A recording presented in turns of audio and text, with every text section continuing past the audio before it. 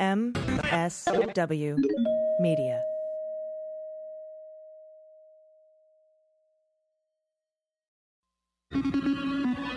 News with swearing. Daily beans, daily beans. Daily beans, daily beans. Hello and welcome to the Daily Beans for Friday, December 27th, 2019. I'm your host, AG, and today we have MSNBC legal analyst Glenn Kirschner in an interview that aired on July 7th, 2019. And we speak with him about his insights into Mueller. And this was just ahead of Mueller's public testimony to Congress, which took place July 24th.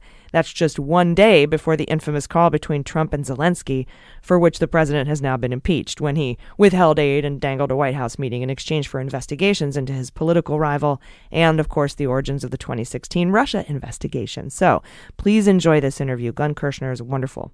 With me today is MSNBC legal analyst. He spent 30 years as a federal prosecutor with the D.C. U.S. Attorney's Office, and he spent a lot of time working with Mueller. So please welcome Glenn Kirschner. Glenn, thanks for coming on Mueller, She Wrote.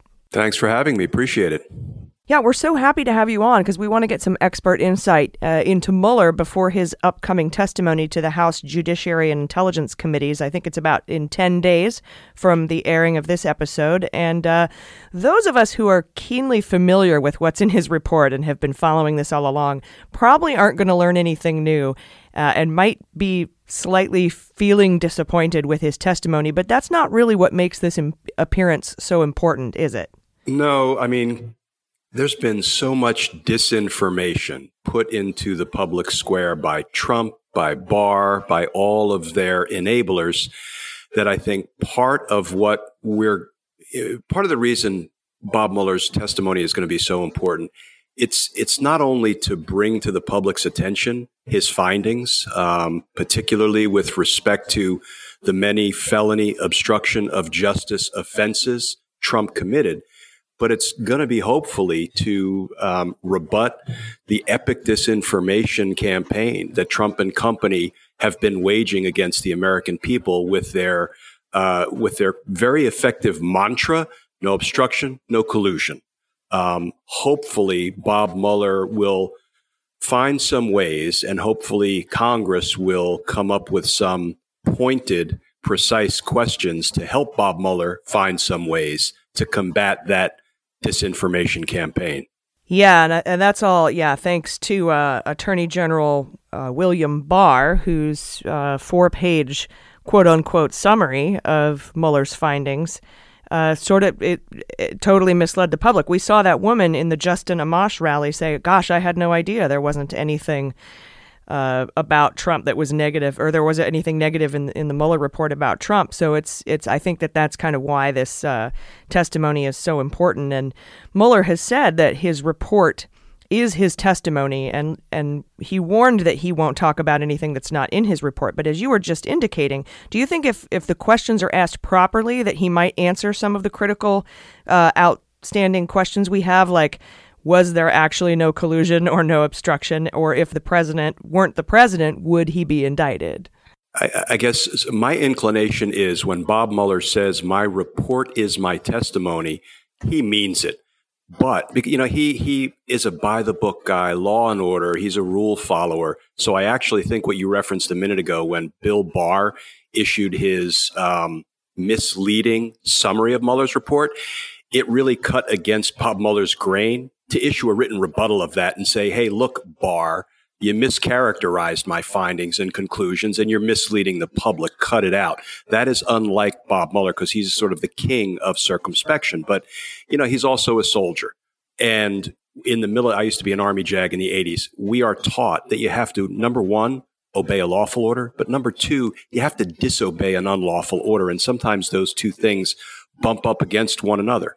But going back to your question, I think if the questions are precise enough, then Mueller will have to answer some things, even if they are somewhat outside of his report. So, for example, one of the questions I would ask him is, look, Special Counsel Mueller, you've heard President Trump say over and over again, your investigation found no obstruction. Is that true or false? I think if he's answering even within the four corners of his 448-page report, the answer is that is false. Our investigation did not find no obstruction. Same question with respect to collusion. So I think if crafted properly, I hate to say some of this is an exercise in getting some usable sound bites from Bob Mueller. But here's what I would do. If you can get those sound bites where Mueller says definitively, no, we did not find no obstruction, we did not find no collusion, then I think it's on the media. Every time they broadcast Trump or Barr, as they do 1,000 times a day, saying no obstruction, no collusion, they should be obliged to put up immediately after that, that is false, says Bob Mueller. So I hate to say it's an exercise in debunking disinformation, but because the lies got a, several week head start coming out of Barr's mouth, the truth has forever been playing catch up, and it has not been catching up all that effectively. Yeah, totally. And you mentioned Mueller writing that scathing, maybe not scathing to us, but scathing to Mueller, that letter to Barr about his, and apparently it was one of a couple of letters he wrote before the report was released to Congress and the public. How important is it? Because we read in The Threat by Andy McCabe that when somebody like Mueller, particularly, Mr. Circumspect, goes to paper like that, it means a lot more than someone else just, sending a reply on Twitter or writing a letter. So how important is it that he went to paper on that and also made his 10-minute public statement? I wasn't expecting either of those things from him. Yeah, writing a rebuttal to the attorney general, who technically at that moment was still Bob Mueller's boss, was, I'm going to say out of character for Mueller. I mean, ordinarily what we would do under those circumstances, if we had a dispute in our chain of command, we would go behind closed doors with our boss and we would say, hey, boss, I've got some real concerns here. But I think Mueller recognized how high the stakes were, and he also recognized how dangerous Barr's mischaracterization was, and that it was done, I think, with, I'm going to say, evil intent. And Mueller felt compelled to put in writing his rebuttal and his correction of what Barr said. So I think for him, that was difficult but necessary. And, I appreciate that Mueller said, listen, I'm going to stay within the four corners of my report. The problem is, once he raises his right hand and swears to tell the truth, he will have to answer questions that are sort of proper questions in that they don't violate grand jury secrecy rules. So they wouldn't require him to disclose matters that are before the grand jury, or compromise ongoing investigations. So I think those are two areas where he can decline to answer, because those are legitimate reasons to decline to answer those questions. Beyond that, if there are questions that are posed that require him to go beyond the four corners of the report, he's raised his hand and sworn to tell the whole truth. He's going to have to answer those questions, as long as they are sort of properly phrased. My concern is that, the Republicans are going to want to ask him about dossiers and spying on the Trump campaign as a distraction. And the Democrats may want to push Mueller well beyond the report to a place he's not comfortable going, like if the president were a private citizen, wouldn't you have indicted him for obstruction of justice? I can tell you as a career prosecutor, the answer is, oh, hell yes. But I don't know that Mueller will answer that question, because of the way he has, already signaled that, listen, the criminal justice system is not the place to formally accuse a sitting president of crimes. That place is the Congress. And, basically, Mueller's report was an impeachment referral, plain and simple. How Congress hasn't gotten that, or why they are declining to open impeachment hearings, has me scratching my big bald head every day. Yeah, us too, believe me. And, something like the question of, if he were a private citizen, would you indict him? I'm almost sure, and I haven't worked with Mueller at all, but I just imagine him saying, I'm not going to answer any hypothetical questions. Hey, it's AG here. This is the Daily Beans. I hope you're enjoying my interview with Glenn Kirschner. We have a lot more to discuss, so stay with us. This helping of the Daily Beans is brought to you by Ancestry DNA. Ancestry DNA is a truly meaningful gift with the power to connect families over the holidays. Every family has a story, and Ancestry DNA can reveal our origins and provide historical details that bring unique family stories to life. Only Ancestry DNA uses the world's largest family history database to give a deeper and more detailed DNA story. You can combine what you learn from your DNA with over 100 million family trees and billions of records for more insight in your genealogy and origins. From discovering roots in over 500 regions to the most connections to living relatives, no other DNA test delivers such a unique and interactive experience. When I got my results back, I learned that I'm 96% Western European, and I'm related to people actually named Rosencrantz and Guildenstern. I know they're not real, but there are real people that were married named Rosencrantz and Guildenstern, and they're my relatives. And I found out that one of my ancestors was actually a comedy musician who played the banjo in the 1920s in New York, and that's crazy. So apparently, comedy and music is in my DNA. And who knows what you'll discover. See how the details of your family's past can spark new conversations with your family. This year, while visiting during the holidays, I'm sharing the results from my Ancestry DNA so our whole family can talk about it together. Save big on Ancestry DNA with special holiday pricing and spark meaningful conversations around the holiday dinner table. Give the gift that can unwrap their history. Head to my URL at ancestry.com/dailybeans to get your Ancestry DNA kit on sale today. That's ancestry.com/dailybeans. You'll be glad you did. And now back to our July 7th interview with Glenn Kirschner. Is anyone actually consulting the Democrats on how to ask Mueller these questions? Because I think that's very important. I assume so, but I don't know it as a matter of fact. I think you should. And I think David Priest should probably get in there and who briefed him on a daily basis, be like, all right, here's how you ask Bob Mueller questions, and here's what he won't answer. I'm hoping they have some good consultants in that vein, but. You had mentioned the Republicans, and we know from public reporting already the Republicans are planning on attacking Mueller. How do you think? I'm very interested to see how he responds to questions, or at least statements that aren't questions. You know how they do that. That wasn't a question, from folks like Jim Jordan and Matt Gaetz and Devin Nunes and Louis Gohmert, who I don't consider to be very intelligent. Yeah, I mean, those men are a little more than gum on the bottom of Bob Mueller's shoe. He will be unflinching in the way he deals with their nonsense and shenanigans, which is all it's going to be. You know, it so reminds me of when I was in basically trial court prosecutor for 30 years, and I would have defense attorneys who would cross-examine my witnesses about everything other than the facts of what they saw. And that's what these Republicans are going to do. They're going to talk to Bob Mueller about everything other than the fact that Bob Mueller found extreme coordination between the Trump campaign and the Russians in Volume 1, and 10 or 11 instances of obstruction of justice by the President of the United States in Volume 2. I would bet that the Republicans aren't going to ask him a single question about those topics. Yeah, no, I doubt it myself. And I imagine he just simply won't entertain shenanigans, as you said. He doesn't seem like a shenanigan entertainer. So this is all Congress, this is all the stuff that's going on in Congress. And as you mentioned, they still haven't opened an impeachment inquiry, which I think would benefit them in trying to get these materials and that they need and the testimonies they need, at least speed it up through the courts, as Mueller clearly gave them a map to do. But right now, there is a potential for the Trump administration to defy a Supreme Court decision, if they aren't already, by trying to add a citizenship question to the census. And I was wondering what role you think the judiciary could potentially take in saving our asses versus Congress.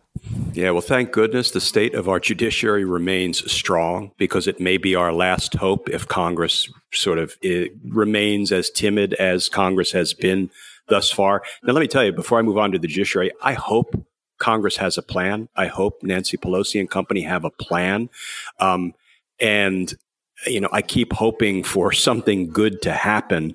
And I keep being disappointed. But I can't help but wonder what it is that was collected up as a result of the counterintelligence investigation.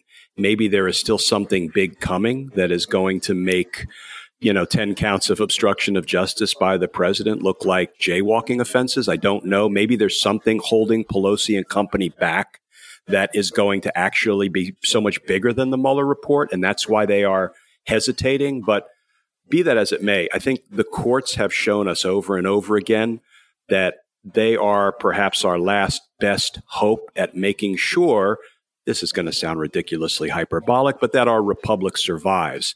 Because every time a consequential issue has now made its way into the courts, whether it was the sort of lawfulness of congressional subpoenas issued for Trump's banking records and financial records, we saw Judge Mehta in the D.C. Federal District Court. He's an not old, he's young, but he's a former public defender in my backyard in the D.C. courts. And he's a very strong judge and a very strong lawyer and a very strong person.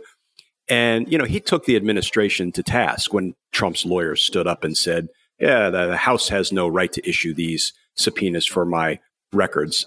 Judge Mehta knocked that down at light speed. So the courts are doing the right thing. They can do the right thing quickly. We saw that again with Judge Ramos in New York in similar litigation over the subpoenas for financial records from Deutsche Bank and Cap One for the president. The president's lawyers went down in flames very quickly in that one. And I know they're appealing and it's still ongoing, but the courts can move quickly and efficiently, and the courts still care deeply about the rule of law. And most judges care deeply about governmental misconduct. I was in the courtroom when Judge Sullivan, whom I litigated before when I was a prosecutor in D.C., took Flynn's lawyers to task. I mean, that was a thing of beauty to watch, and it gave me patriotic goosebumps because it's like the courts still care. And I think they can move these things through the courts pretty quickly once the House starts filing, actions to enforce these subpoenas for tax returns and what have you.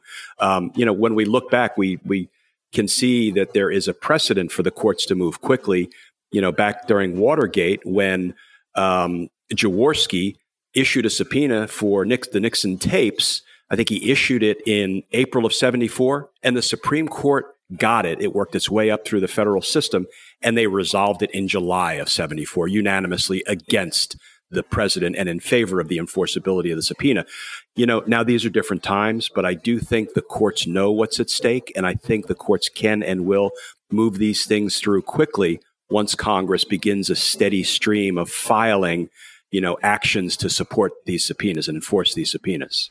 Yeah, exactly. And you're right. There's so much that's unknown. As I'm worked my way through reading the Mueller report very carefully, I know Mueller said up front that, hey, there's a lot of evidence we couldn't get because people lied to us, people destroyed evidence, people used encrypted apps, people, et cetera, et cetera. And I think he was mostly talking about seemingly Manafort at that point, who breached his plea agreement.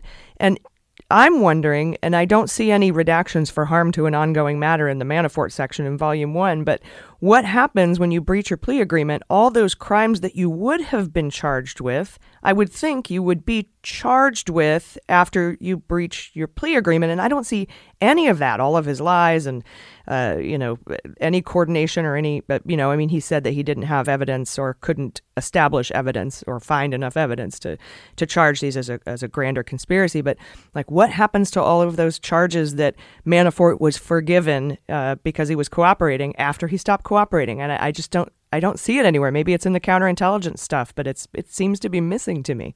Yeah, so ordinarily when a cooperator falls from grace and we withdraw from the plea agreement, we are free to charge any crimes that we decided against charging or we agreed not to charge in light of the cooperation.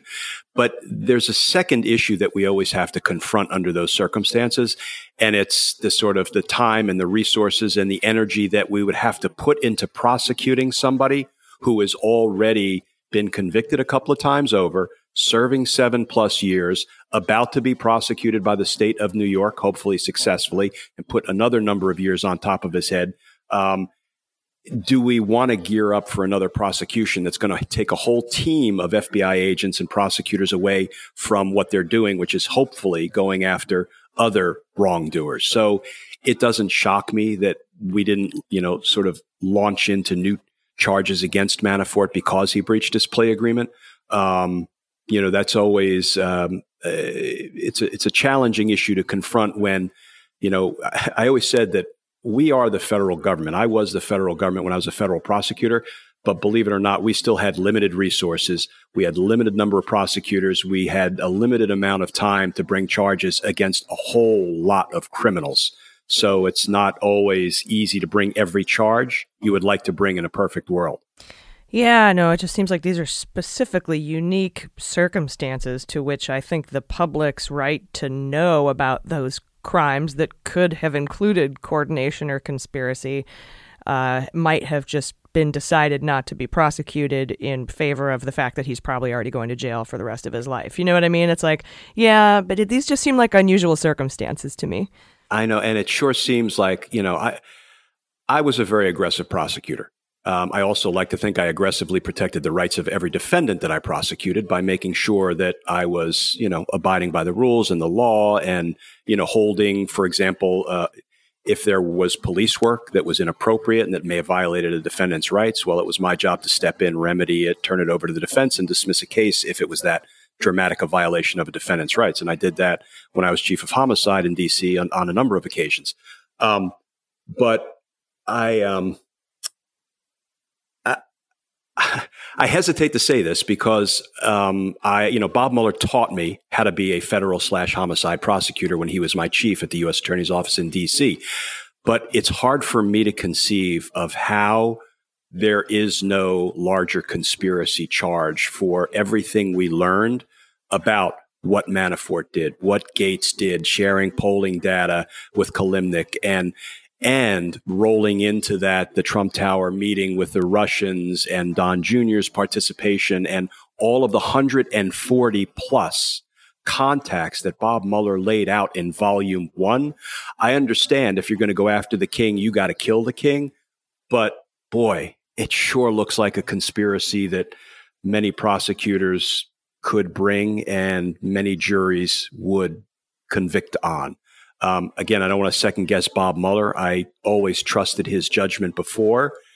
So, we have to live with the decisions he made.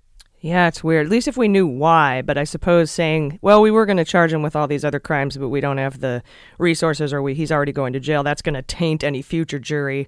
You can't just come out and say those kind of things, but it would be irresponsible. But yeah, just like you were saying, the conversations in that August 3rd meeting with Manafort where he discussed the four specific states, Michigan, Pennsylvania, Wisconsin, with Kalimnik and gave him the polling data. And then it just so happens Trump won by 80,000 votes in those 3 states to steal the Electoral College. And it just, like, what key piece of evidence is missing to not be able to tie those together? I feel you on that. So, but it is interesting. And I do trust Mueller's judgment. There has to be a reason. I can't find it in the declinations, but, we'll see. I mean, maybe there's, like you said, more out there that we just don't know about yet.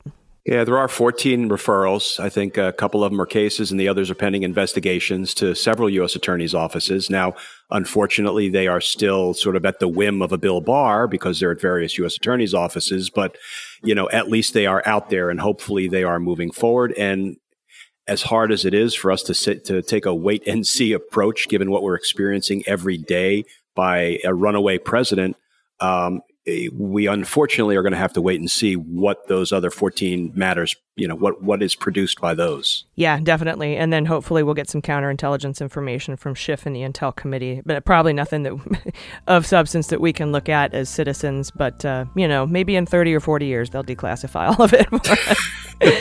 All right. Well, thank you so much. Former federal prosecutor, D.C. Chief of Homicide, Army veteran. Thank you for your service. And MSNBC legal analyst Glenn Kirschner. Glenn, thanks for coming on Mueller, She Wrote. Thanks for having me. Appreciate it. The Daily Beans is executive produced and directed by A.G. and Jordan Coburn, and engineered and edited by Mackenzie Mazzell and Starburns Industries. Our marketing manager, executive assistant, production and social media direction is Amanda Reeder. Fact-checking and research by A.G., Jordan Coburn, and Amanda Reeder. Our music is written and performed by They Might Be Giants. Our web design and branding are by Joelle Reeder with Moxie Design Studios, and our website is dailybeanspod.com.